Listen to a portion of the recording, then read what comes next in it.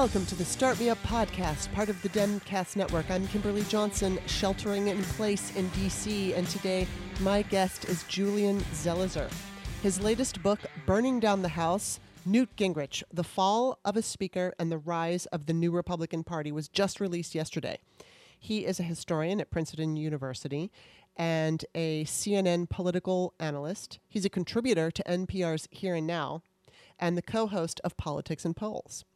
He's written 20 books on American politics, so he is a great person to talk to, and he did a very thorough kind of investigation of Newt Gingrich's effects on American politics and wrote all about it. So maybe investigation isn't the best word, but he's a historian, so he did his thing, and he was a really interesting guest because definitely you can see the parallels of what Newt Gingrich specifically did back in the 80s to what is happening today.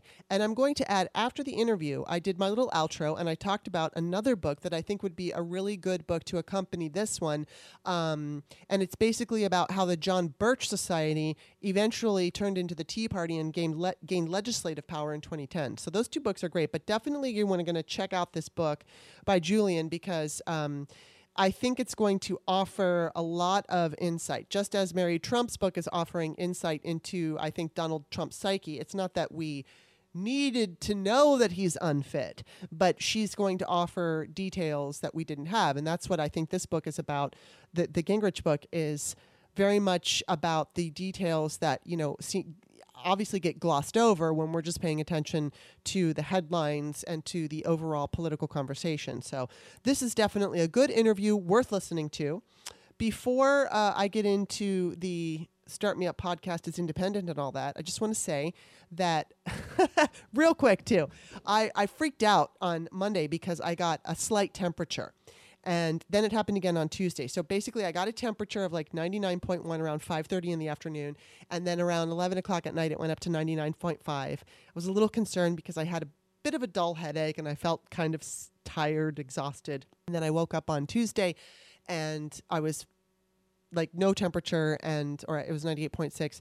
And then during the course of the day, same symptoms were coming back. And by about 5:30, my temperature was back up. So it never went past 100. So I was doing some reading. And just in case anybody's experiencing this, I don't know why. This happened to me before COVID, where I think it was 2 or 3 separate times. And I don't remember if it was in the fall or like in January or something. But I got like a mild temperature increase and didn't feel great. Like didn't feel sick, but just didn't feel great. And then it went away the next morning and then came back. So for 2 nights in a row, I would have this like low grade temperature. So I don't know what the hell is going on with me. I don't know if it's hormones or allergies or what, but I didn't really think that it was COVID. But of course, you're going through it and you're like, oh, okay, my temperature is going up. So what I did read, from the Mayo Clinic, outside of COVID, when you have a temperature, basically you should leave it alone. I mean, unless you're really, really sick, you should leave it alone because it plays itself out and then it builds up your immunity. But I read an article about COVID and I had absolutely, outside of a dull headache, which, I get anyway occasionally, I didn't really have any other symptoms. No cough, no sneezing, no congestion, no, I have my sense of smell and my sense of taste. There's just like nothing. So I read, though, that it's not considered a fever until it hits 100 degrees. So just FYI. I thought that was interesting. Now, I don't remember where I read that. It was an article about COVID, and I do know it was a respected publication website that wrote, that I was reading about this on. But anyway, so I just didn't meet any of the criteria for COVID, and I was a little concerned. And it was funny because my mom said, well, you should go get tested. And I said, so if I have it, what am I going to do? It's like, they're not going to give me any medicine. I mean, yes, I know it would help to know this, but I don't really get to see very many people anyway. I don't go out very much. And I told her, okay, if my symptoms worsen or if it, something like that, then I'll go get tested. But because I had this exact same experience prior to COVID, I kind of felt like I think it's just something else. So I don't know what it was, but I'm fine now. I didn't have any kind of rise in my temperature yesterday. And they also said anything between 99.1 and 99.5, which is what I had. is not considered a fever. It has to be 100 degrees. So FYI, anybody out there who might be experiencing anything like that, if you're nervous, I did some research. Maybe you can benefit from it. And hopefully if you are experiencing something like that, you could feel good. But I guess the most responsible thing to say is to get a test. I just didn't feel like I needed one at this point because I certainly don't need to go to the hospital. So there's that. All right. So the Start Me Up podcast is an independent podcast, and it's supported by listeners. It's also woman run. Hey, I'm the woman. I don't use corporate backers, and I don't use advertisers. At least I don't right now. So it's patrons just like you who keep this show going. And I'm ever so grateful for everybody who supports the show. And if you like today's show, you might want to check out some of the other guests that I have. I interview actors/celebrities, and sometimes I just focus on their craft. Other times when I talk to them, we also incorporate politics. But most of my guests are whether political pundits or just people who like to talk about politics, political junkies like myself. It's we talk about social issues, feminist issues occasionally. So check out some of those shows. Just visit patreon.com/startmeup, and you can go to the About section of the page and see those guests.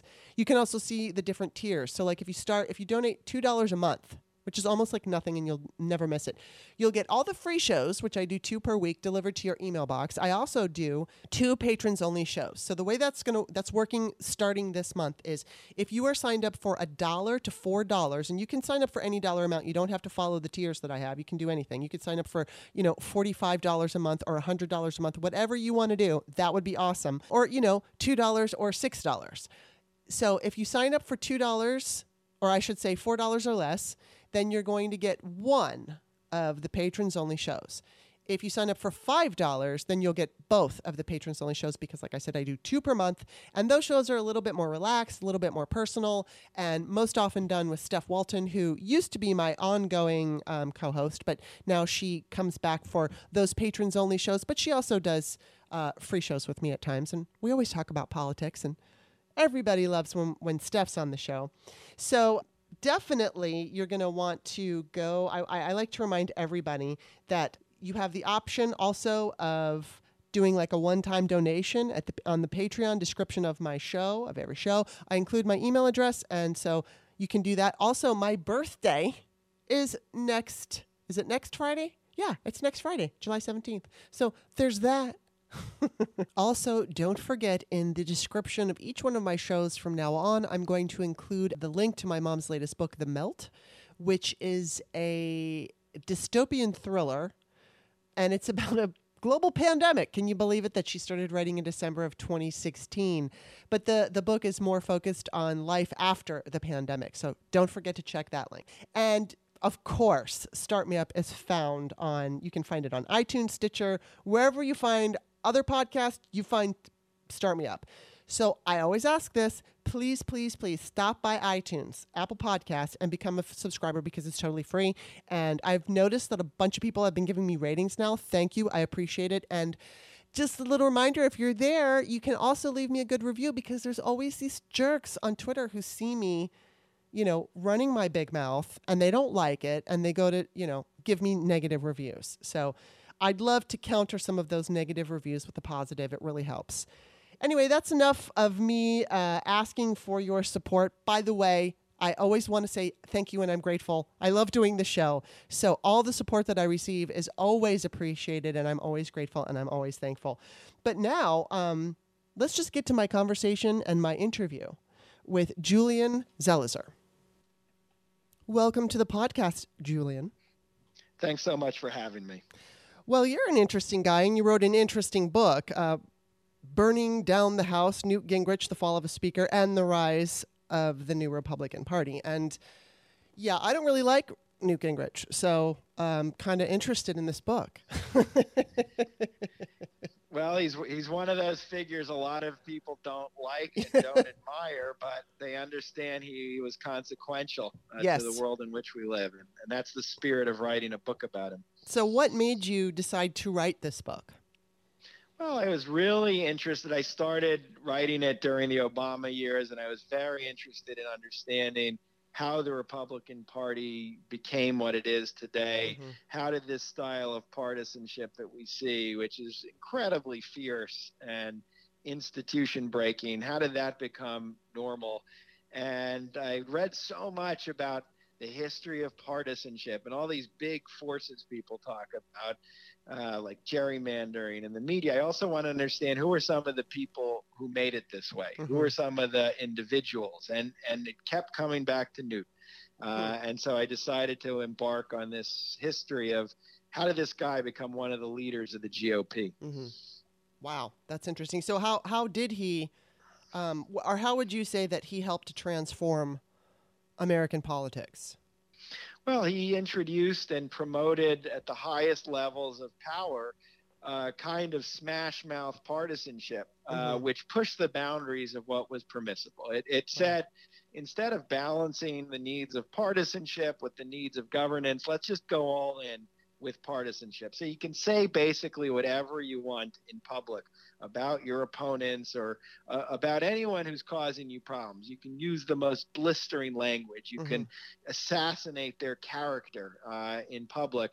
And you can also take things that government depended on, procedures and rules, and weaponize them and use them as a way for your party to win power. And he put all of that together very effectively, and he basically convinced fellow Republican leaders that this was the way of the future. You know, one of the questions that I wanted to ask is, I see people like Newt Gingrich or, you know, some of these people in the GOP, Mitch McConnell, any of them, and they're just so egregious and their behavior is so awful. Yet if Democrats or even the media calls them out, they're able to hide behind this shield of, like, I'm a religious person or I'm a moral person. I mean, Gingrich was part of the moral majority, correct? Well, he was, although personally he never kind of lived a life that even pretended to replicate what they were talking about. Many marriages, many relationships. But what you're saying was very true about him. He was often called out for his moral behavior. He was often called out for being profoundly unethical, even as he was accusing others of doing the same. Mm-hmm. But he didn't care. He would go in front of the cameras and say, "Oh, it's just different." And it's a kind of brazen attitude in face of scandal that allowed him not to concede and to keep moving forward, where Democrats would often buckle at the knees and just kind of almost give up when faced with these charges. That frustrates me. I wish that the Democrats would kind of learn some of, not the really dirty, gross tricks, but some of the more aggressive campaigning in order to, or at least not get, like you say, buckle at the knees. Let me ask you this: when this all started, when he was rising and he was utilizing some of those tactics that you're talking about, were Republican leaders with him, or did they try to stop him? What was their opinion of him? Well, they said they were against him, and most Republican leaders in the 80s, this is before he becomes speaker, they're watching what he does and they're listening to what he says, and they're like, "Oh, that's not good. And we're not like that. We're not like Newt." But what was really interesting in writing the book was that quietly they start to accept what he's going to do, and eventually publicly. So the leader of the Republicans in the House of Representatives is this guy, Bob Michel. He's from Illinois. He's a very quiet, get-along kind of Republican, never says anything untoward. But over the course of the 80s, he starts to echo a lot of what Gingrich is saying about the Democrats, how they're totally corrupt and broken. And even George H.W. Bush, who's the vice president, runs for president in 1988, and he's the icon of civil Republican politics, he starts to echo some of the themes in his campaign that Gingrich is putting forward. So they embrace what he's doing, and my story ends with their electing him to be the House Minority Whip, which for most listeners might not sound like much, but it's actually an important leadership position that puts you on the path to being speaker. So the point is, the party establishment, the party guardians, they let him into the doors. Yeah, I mean, that's kind of, it's kind of like Trump, right? Where people could see that he was not, I mean, like evangelicals like him because he's basically going to help them out. So it doesn't matter that he is just a horrible person and doesn't even try to hide it. They will swallow his lies and they will swallow his egregious behavior just so that they can get what they're looking for, whether it's judges or ruling, Supreme Court rulings on abortion and things like that. And so let me ask you, how do you tie Gingrich into the Trump era? Well, first, in terms of what you said, that was exactly true back then. It's the same phenomenon. And back then, what they wanted, it wasn't judges yet. Republicans in Congress just wanted to have power. They had been out of power since the 1950s. And when there's a vote for him, when there's a vote for this minority whip position, he gets the vote of people like Olympia Snowe from Maine, a familiar voice these days, and Nancy Johnson, moderates who say, we don't like Gingrich, but you know what? We're going to vote for him because he'll bring us power. And I think that phenomenon is still very true today with Trump. You see many Republicans who, maybe put aside what they say privately and are more than willing to vote for him, to stand by him, for the judges, for the hold of certain states. But then there's Trump himself. I think Trump practices a kind of politics that for me is very familiar after studying Gingrich, a say anything kind of political rhetoric and a willingness to take basic institutions like the presidency and the Department of Justice and twist them to partisan purposes. So why are Republicans going into the convention with this kind of party? And I mean, did this whole thing start with Gingrich or did it start earlier? I think it starts with Gingrich. I mean, obviously, before Gingrich, you have radical elements of the Republican Party that, echo themes of white nationalism, which you often hear from the current president, and you had very right-wing Republicans. But Gingrich is the one who takes this style and mentality of total partisan warfare and puts it in the halls of power. And he makes it part of the political leadership rather than people on the fringes. He's the Joe McCarthy who becomes the head of the Republican Party. And so that's why it's such a game changer. And I think since Gingrich becomes Speaker in 1994, his approach really becomes the norm. I think Republicans of his generation, Tea Party Republicans who come into office in the 2010s, I think they just see this as how you do business. And so it's cooked into the party. And that's why we go into the convention with this particular Republican Party. It's not because of Donald Trump. Right. Donald Trump is because of the Republican Party. Yeah. So basically, would you say that Gingrich basically pioneered the kind of blistering rhetoric that we hear from Trump, including, his latest speech in Mount Rushmore? Oh, absolutely. I mean, he pioneered it on his own, and he urged other Republicans to use the same kind of language. And he also was very focused on using this in front of the media. He was a TV politician also, and he loved to stir up trouble. But I have in the book in 1990, Gingrich spreads around the Republican Party this memo through something called GOPAC, and it's about what's the language to use. And it's called Language, a Key Mechanism of Control.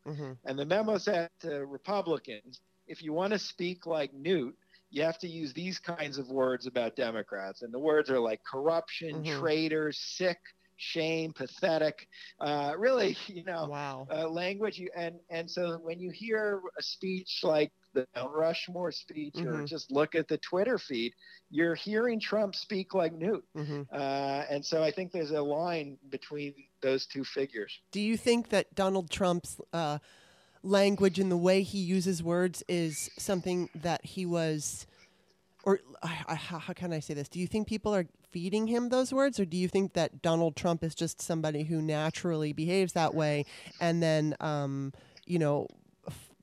follows somebody like Gingrich as opposed to, being fed that kind of language? Well, we know that Trump watches a lot of Fox television. And he's watched it over the years, and Gingrich and his generation of Republicans are a presence there, and that's how they speak, and Yeah. that's how the hosts speak. And so there's a direct feeder, I think, Mm-hmm. for President Trump. I think President Trump doesn't mind that language either. Right. My guess is this is his comfort level in Yeah. terms of how he speaks. But I guess the important point is other Republicans are fine with it. And so they have a comfort level, and that tells you a lot about the party. So I don't know if it's being fed or it's him or it's a combo of both, which is what I think. Right. But just as important, it rests pretty comfortably in the GOP as they hear him say all this. Now I'm going to ask you something that's I'm sure you did not write about in your book, which I have yet to read, but I did read a little bit, and I'm just curious what you think as far as the Russia situation. Do you think that so many Republicans, especially people like Lindsey Graham, who said that the party would be destroyed if they nominated somebody like Trump, and now turn around and, he basically kisses his behind all the time, and he's just completely done a 180.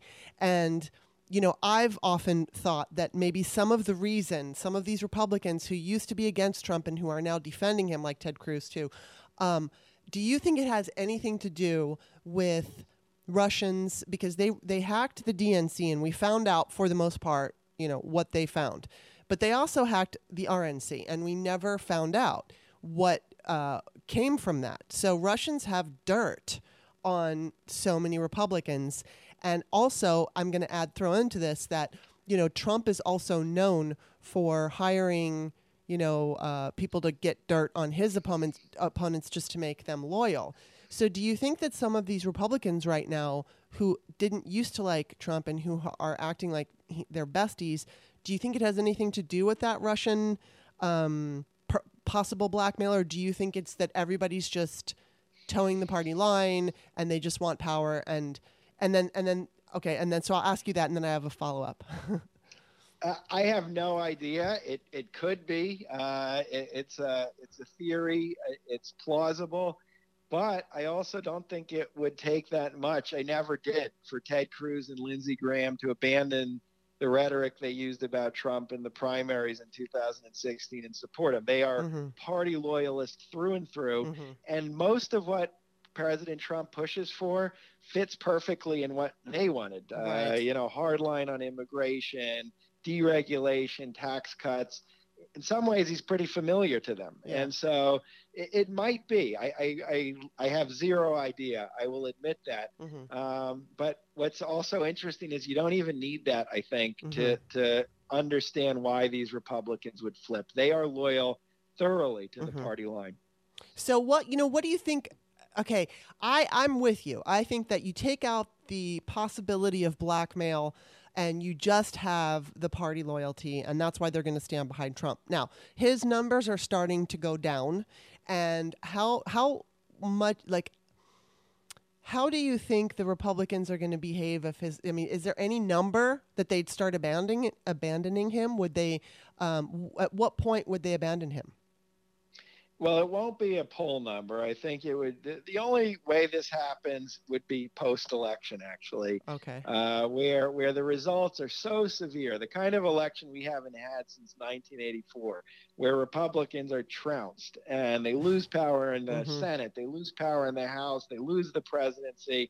That's the only thing that will leave them maybe scratching their heads and saying, we're going to have to change. We're going to have to let newer voices into the party. Otherwise, I think even if the poll numbers are slipping, they're still going to bet on Trump, and they're going to bet on the Electoral College protecting them. I think that's just where their instinct is, and I don't think they see a way out, at least in the next few months. Yeah. So one of the things that I wanted to ask you is it's very frustrating to see. I mean, I'm a Democrat, so it's frustrating for me to see Republicans just sinking to so many kinds of lows, and obviously Gingrich is part of that.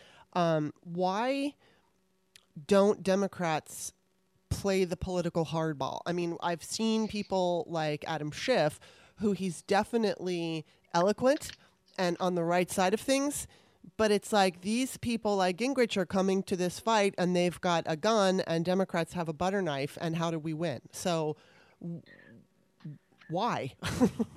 Yeah, I mean this imbalance. This is there in the '80s. It's when he brings down the speaker, Newt Gingrich, the speaker, the Democrats, they don't even see it coming. They don't understand what's happening, and they really don't, in the end, engage in the same kind of politics. Steve Bannon has a quote, a little like what you said. He says, this is Trump's former advisor, that Republicans come for the head wound, and Democrats come for a pillow fight. And I think there's an imbalance in the parties, and there's a reason that Republicans went Gingrich, where Democrats are still scared to do that. I think it gets to the essence of the parties, meaning Democrats ultimately believe in government. And even with the differences of the moderates and the progressives, they believe government is a good thing. And so if you practice a partisanship that ultimately makes governance impossible and renders government dysfunctional, Democrats can't afford that because you've just lost the institution you depend on.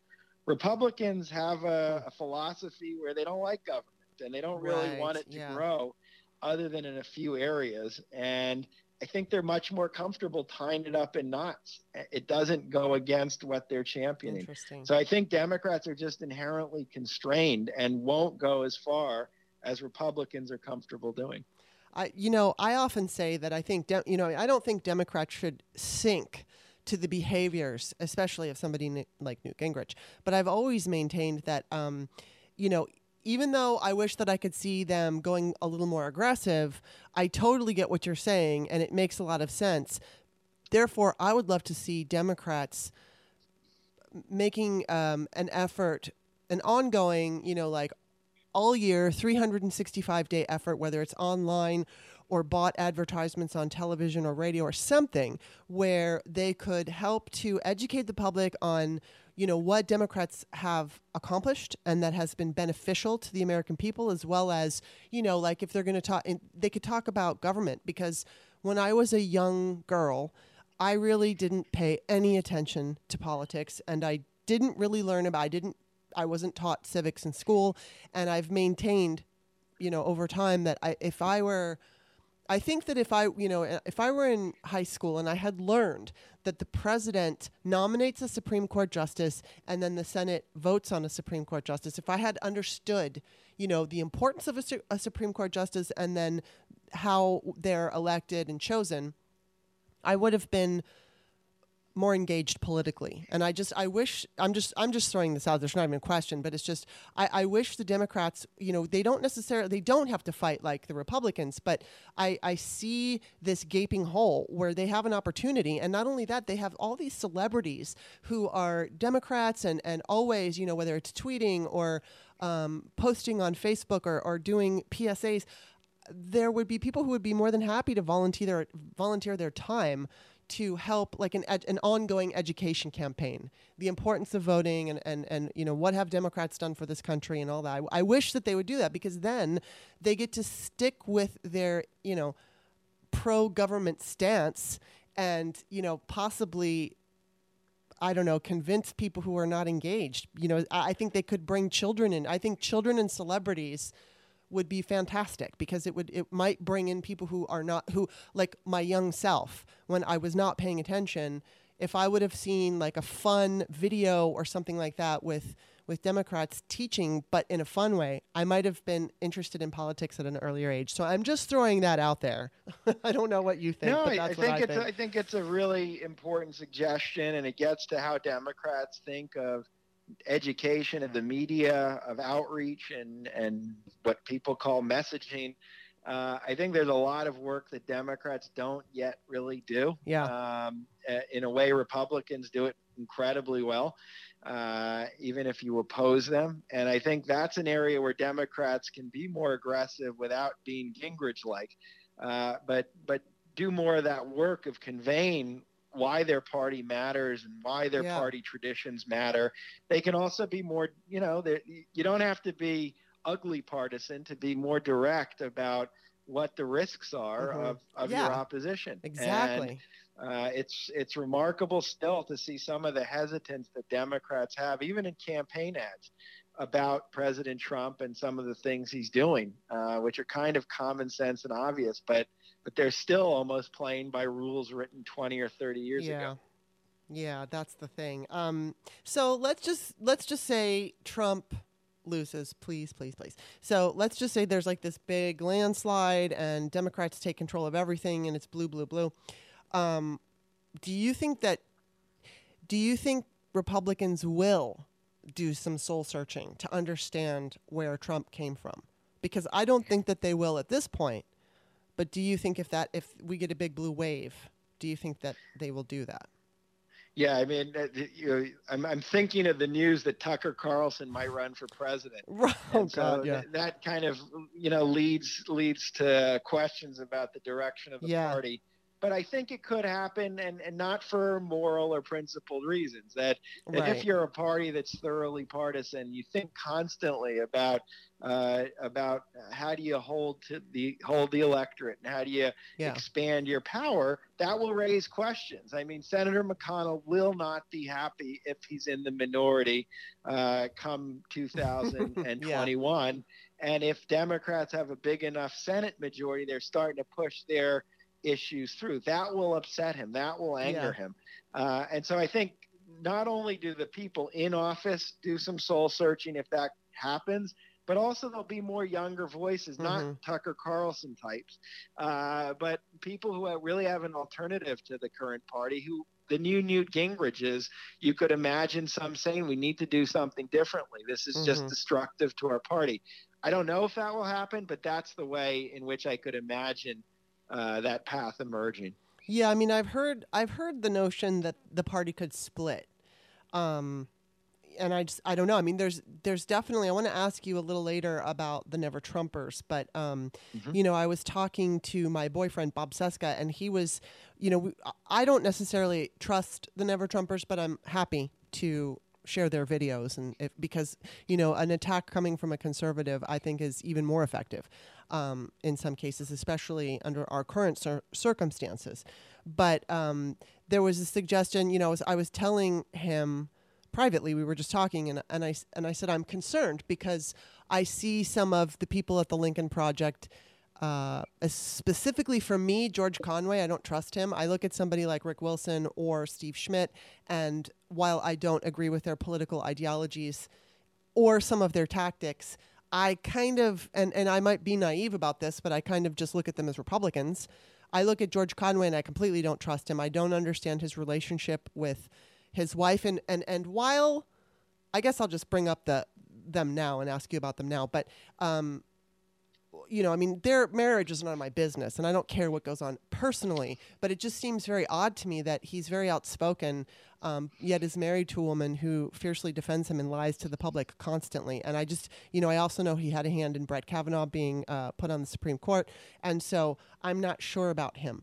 But my boyfriend had said something like, because I said, I worry that these Never Trumpers right now are going to get more power, especially, I don't know, it'd be the Democratic Party, but I think that they might have more influence in politics overall, especially if they help us get Biden elected. And then does that mean we're going to see more of them on MSNBC? Are they going to be hired? Are liberals going to be inundated with this Never Trumper, conservative idea? And then, so what he suggested could be a possibility, and this is very helpful, and I would love this, but I don't know, is that that the Democratic Party could be split into two, where you could have like a progressive wing of the party, and I don't mean the fringe part, but the progressive, let's say Elizabeth Warren type wing of the party, and then you have the Republicans that would be, the Rick Wilsons and the Steve Schmidts. So I guess the question is, First question is, do you see a possibility, like the hopeful possibility, where it would split between, more progressive Democrats and then, centrist Republicans as the two parties? Or do you think that the Republican Party could split and go like from what it is now, like you could have maybe a more centrist version and then the craziness that it is now? Like which is more likely? I would be more... I'd say I'd lean toward the idea that the Democrats are going to broaden. I mean, in general, it has been a party that has moved in that direction already. You saw that in the 2018 midterms, where you had lots of progressives and you also had lots of people who were more moderate. And I think there's more space in the Democratic Party for, I don't know George Conway, but certainly some of the prominent Republicans who are frustrated with their party to join in. And many of them are endorsing Joe Biden. So you can already see how that might happen. It's still hard to see the Republican Party being a big tent party. Right. They're very laser focused on the constituency they support now, on a very particular set of issues, and show no indication that they're going to have room for people like George Conway or Rick Wilson. Conway is a bit of a mystery, I agree. It's hard to imagine the Republican Party really embracing very vocal critics, not only of President Trump, but of that whole type of Republican politics. Whereas the Democrats have much more room for that. I think in the end, the Republicans will banish people who are not with them. I don't think they're going to find room for them. So what do you think? I mean, what are your thoughts on the Lincoln Party? The Lincoln Project and the Never Trump crowd? Yeah, I mean, one thought is they're much more effective than the Democrats in their ads. And it gets to what we've been talking about. It's in their DNA to play hard politics. And so their ads are the most blistering I've seen against President Trump, the most direct, the most the toughest. But they're a minority. They're still, they're a very small part of the party. Most Never Trumpers are all in on Trump. And the only ones who have broken, it's a handful. We could probably name them in the next few minutes. And so it doesn't represent a sea change to me. It's just some outliers who, for whatever reason, publicly have decided to bolt. But doesn't mean they're ineffective. They're all media savvy. They're all Washington centered. And I do think they can have an effect on the election. Yeah, so do I. I mean, they basically, many of them have left the party, but they're still conservative. They've just switched over to independent. And so I don't know if they found, if a Republican Party emerged that made them happy, I don't know if they'd go back. But I wanted to also ask you about like dirty tricks, the kinds of dirty tricks Gingrich introduced in the 80s. Like, how are they similar to what we're seeing in the Trump president? Like, how does it connect? Because we see, I mean, from Trump, it's just egregious what we're seeing, the ridiculous statements that he makes and the outright lies. So how is that like tied to the dirty tricks of Gingrich in the 80s? Well, that is something Gingrich would do. He would just say whatever he wanted to disparage an opponent. When he brings down Speaker, he criminalizes him. He takes stories from this guy's record and he makes him look as if he's violating the law. And he's willing to do that. It doesn't have to be grounded in truth. He could take bits and pieces of stories and say they're something other than what they are. He's willing to say whatever he wanted in front of the media.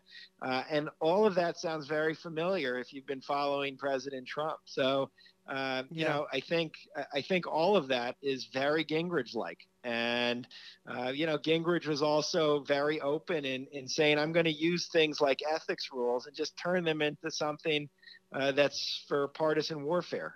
They're not about cleaning up government. I'm just going to use them for my own purposes. Fast forward to Donald Trump taking the Department of Justice, which is an institution of law and order, and turning it into an arm of his campaign.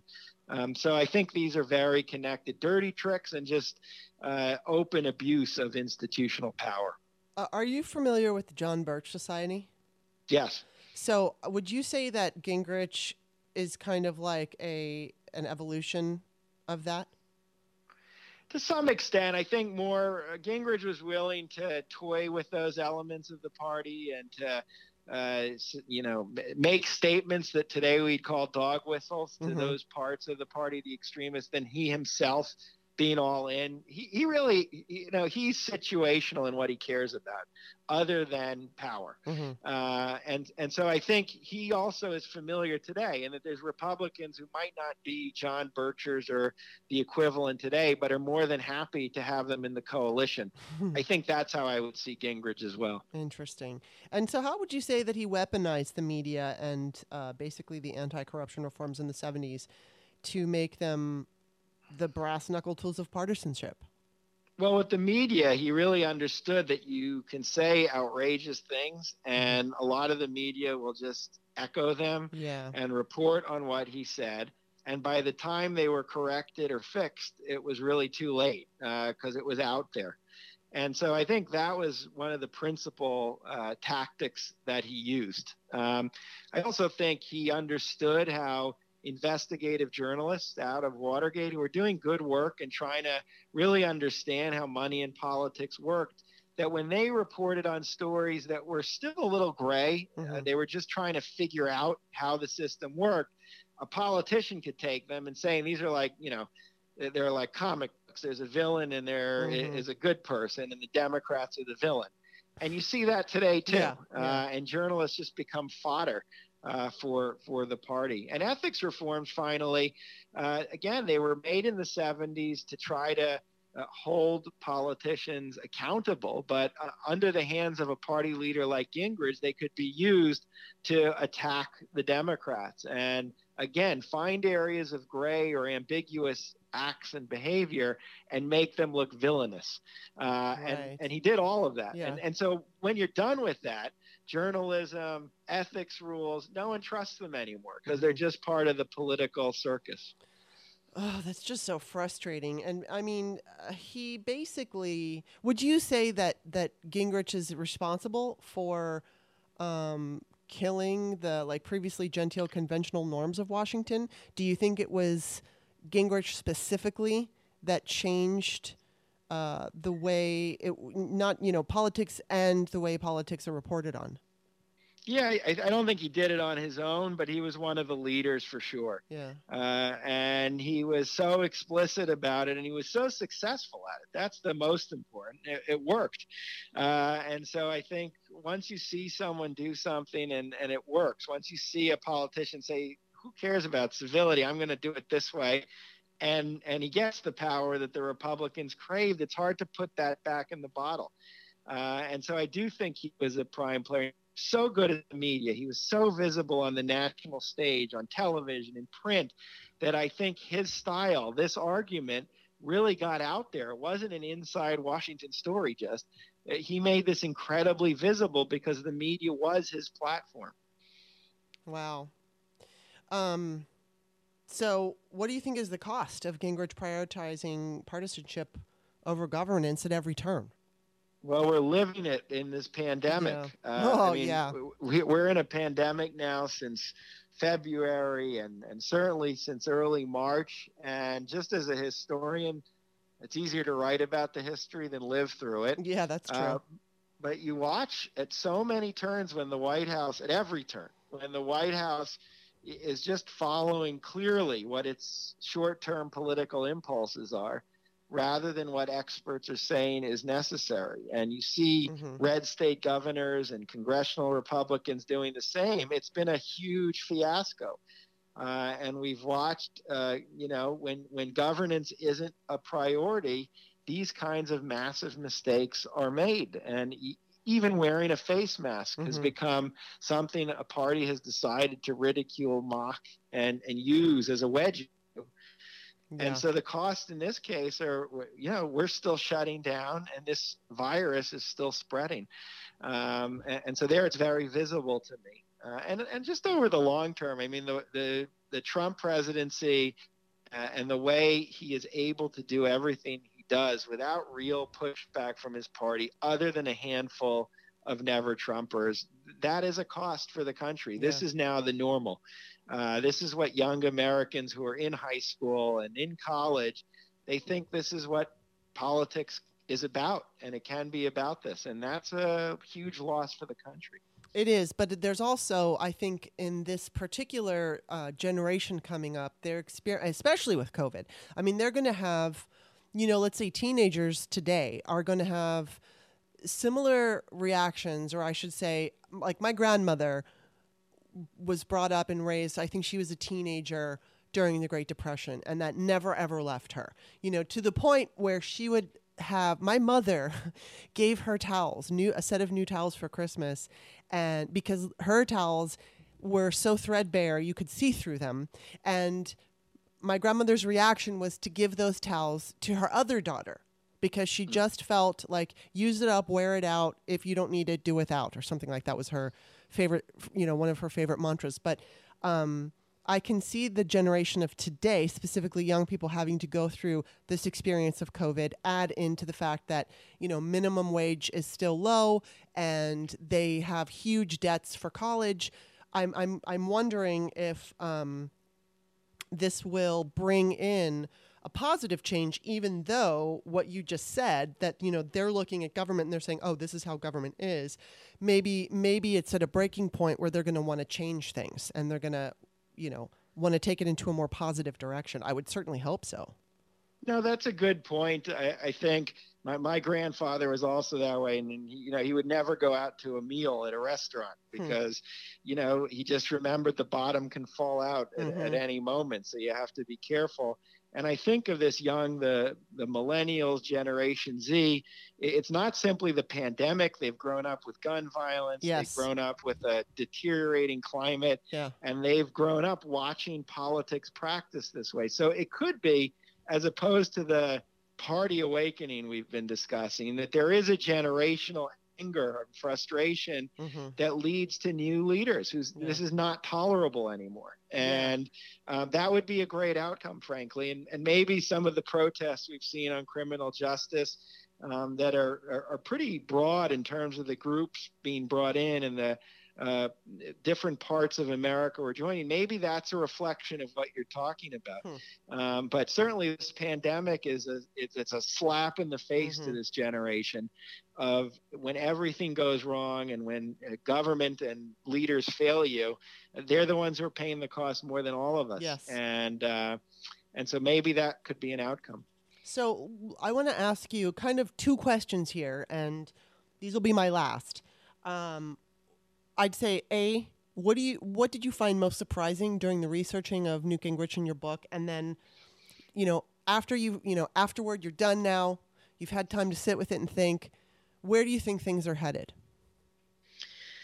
Well, with the first was just how deliberative he was about what he was doing, and that he wasn't a Republican and a politician who shot from the hip and said whatever was on his mind and kind of figured things out. That from the early 70s through his rise to power, he always had a sense of how he was going to capitalize on the media, how he was going to attack his opponents and smear them, and how he was going to promote this campaign against the political establishment as a winning theme. It's always remarkable to see when a politician is that deliberative over a decade or more about their strategy and employs it. And that is, for me, just a little lesson for today, not to assume this is all being made up on the spot, that there's a logic to what the party is doing. In terms of where this goes, it's not necessarily an optimistic book.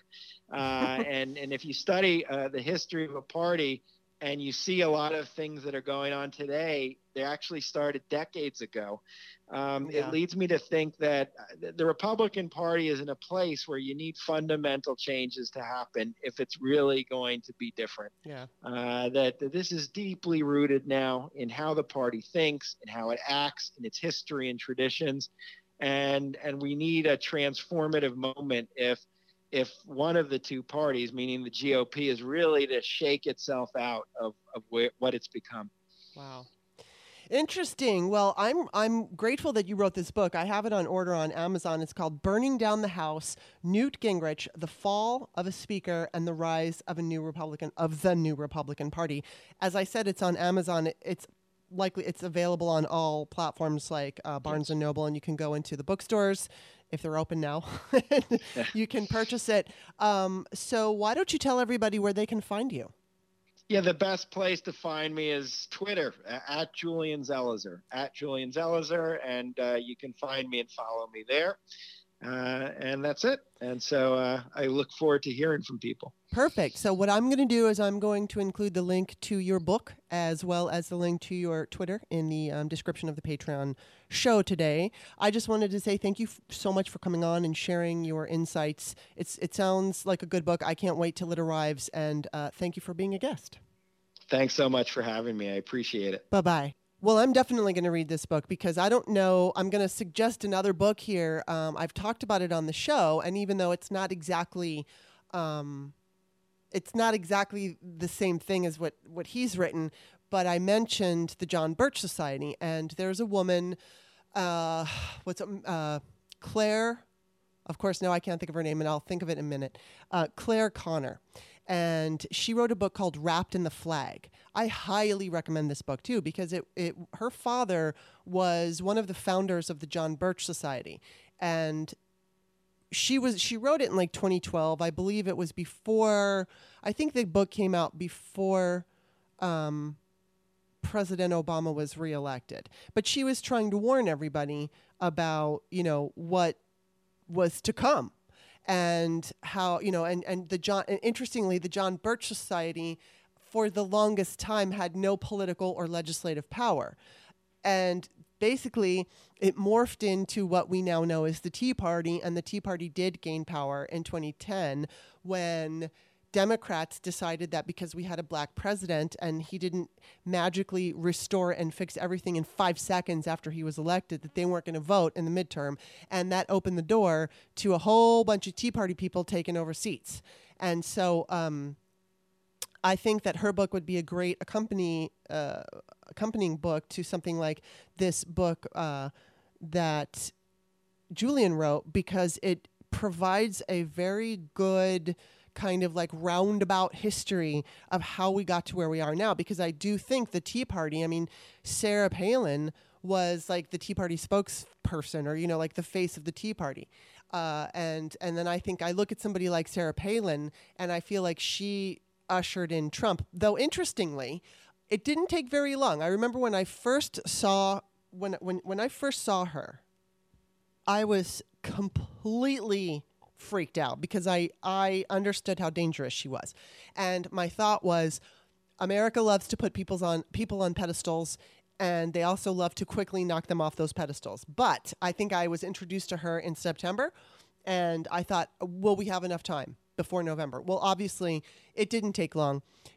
I think the one thing that really, really, really hurt her was that interview with Katie Couric asking what she read. But that wasn't the only thing. That was just like the straw that broke the camel's back. But I always like to point out that misogyny is not partisan, because she was so very quickly made to look like a fool. And, she was kind of like an embarrassment for the Republican Party. But Donald Trump got elected. Donald Trump, who bragged about grabbing women by the pussy, who made fun of a disabled journalist, who was just unbelievable, talking about the fucking size of his hands at debates with Republicans. We made him president. Granted, Hillary actually won that election with the popular vote, yes. But the way that our system is set up, she lost because of obviously all the smears from Republicans, specifically the kinds of smears that we're seeing, or that Julian wrote about in his book, from people like Newt Gingrich, and then Russian interference and all of it tied in. So we all know that Hillary should have and actually did win the popular vote, but because the way our system is set up, she lost. And, this man did get legitimate votes, whether they were based on disinformation, misinformation, or even in some cases, I would not be surprised that if it were true, some of those vote numbers were changed, which we may never know. It's just every day, we wake up to some new crazy information. Today, we woke up to the Supreme Court, 7-2, decided that employers can use religion to discriminate against women who want birth control. So if you work for Costco and those people who want, I guess Costco's not a good one, but Hobby Lobby or whatever, that they have the right, that employer has the right to decide whether or not you can get birth control on your insurance plans. So I think that's a really good reason to vote, right? Because we've got an election coming up, and I know I'm preaching to the choir, but everybody who's listening to this show already knows. You feel the same way I do for the most part. Not that you agree with everything I say, but we are all on the same page that we have to get Biden elected and get switch the Senate to blue and we need to keep power and all of that. But I think what we also need to do, I mean, we all know that, right? But you have friends and you have family, and sometimes it's a little uncomfortable to bring up politics, but it's so funny because like every time I go to the store, I can't even help myself. It's not every time, but a lot of the times, you know, I'm out and about and I'm buying something and I talk to the person who's ringing me up and I say, you know, I hope you're registered to vote. I never push a party or even say that I'm Democrat unless we start up a conversation. But I'm always encouraging people to vote. And I think it's really important right now that we go beyond and above what we normally would do in an election. So whether it's volunteering, making calls, talking to your friends and your neighbors and really explaining the importance of why we need to vote in 2020. It's so vital. And I just really hope that we can pull this off because that's it, man. And I wrote something yesterday going back to the conversation I had about the Never Trumpers, because I did post something on social media. I posted a tweet that went viral and it said, raise your hand if you'd like to see the Lincoln Project do a video connecting, you know, Trump and Epstein. So I don't know if they will. And of course, I got plenty concerned liberals saying, but I don't trust them and they're just going to attack Democrats. And it's like, yeah, of course they're going to attack Democrats. Of course they're going to go. I mean, they're going to. But we are basically in a war for the soul of this country. And so, you know, during times of war, we make coalitions with people that we normally would not. If we lose this election, goodbye American experiment. Goodbye, you know, any possibility of having a fair election in 2024. We already know there's going to be cheating in 2020. That's a given. So, but we can flood the polls. We can make a difference. In 2024, that won't be possible. It'll be completely killed. There will be no hope. And we will have a Russian-style oligarchy in this country. It is already here, but it will be the new norm. It will be the way that we live. And it will, you know, Putin is, I just read an article about him yesterday, and I think that it had something to do with him staying in power much longer than he should. And he just keeps winning, you know, air quote, winning elections. No, you know, and it's going to be like that here if Trump is reelected.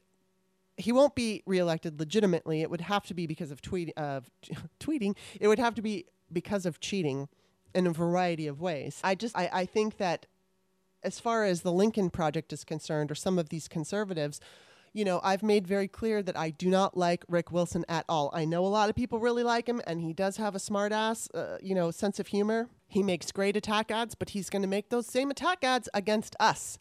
So don't get too cozy with him. I just told, you know, the thing that I wrote was like, look, I have no problem holding hands with the very people who I know they helped get Trump elected in the bigger picture. And I hold them responsible, but there's nothing I can do about it. And there is definitely some weight when a conservative goes after Trump, more weight than when a Democrat goes after Trump. Even when the Democrats are badass, there's just more weight when it's coming from a conservative. So yeah, it's an odd coalition of people that I'm happy to hold hands with during this particular time. But what I say is, don't give them money. They don't need money. They all have plenty of fucking money. Give your money to Democratic candidates. Go ahead and share those videos without guilt, because that doesn't mean you're a centrist. It doesn't mean that you're supporting them. It doesn't mean that it's erasing away what they did in order to get us to where we are right now. It just means that we are in a very dire position. And, you know, when in times of war, you do things that you normally wouldn't do because the goal is winning. And if we're going to win, we need some of the kinds of ads that the Lincoln Project is putting out. And I really do hope they put out an Epstein video. We'll find out. Anyway, that's going to be it for now. I got Greg Olear to come back on the 15th, on Wednesday the 15th, which is actually tax day now. I'm not sure who's coming up on Monday, but I know next week we're going to probably be talking with Steph on the Patrons Only podcast. So definitely next week is going to be fun. There's a couple of people that I'm trying to figure out who I want to have on for Monday, and I'm not sure. I'm kind of like going back and forth. So you'll find out when I find out. All right. Don't forget, follow me on Twitter at author Kimberly, Kimberley. Don't forget that extra E. You can also visit my Amazon page, Kimberly A. Johnson. You can read my books, Peyton's Choice and American Woman, The Pole Dance. There's also Ain't No Sunshine and The Virgin Diaries. And last, don't forget, as I mentioned at the top of the show, once again, check out my mom's book, The Melt. It's about a global pandemic after the apocalypse. That's a good story. So far, she's been getting some good positive reviews. So that's going to be it for today. Thank you for listening. Love your comments. Don't forget to comment. Stay safe, everybody.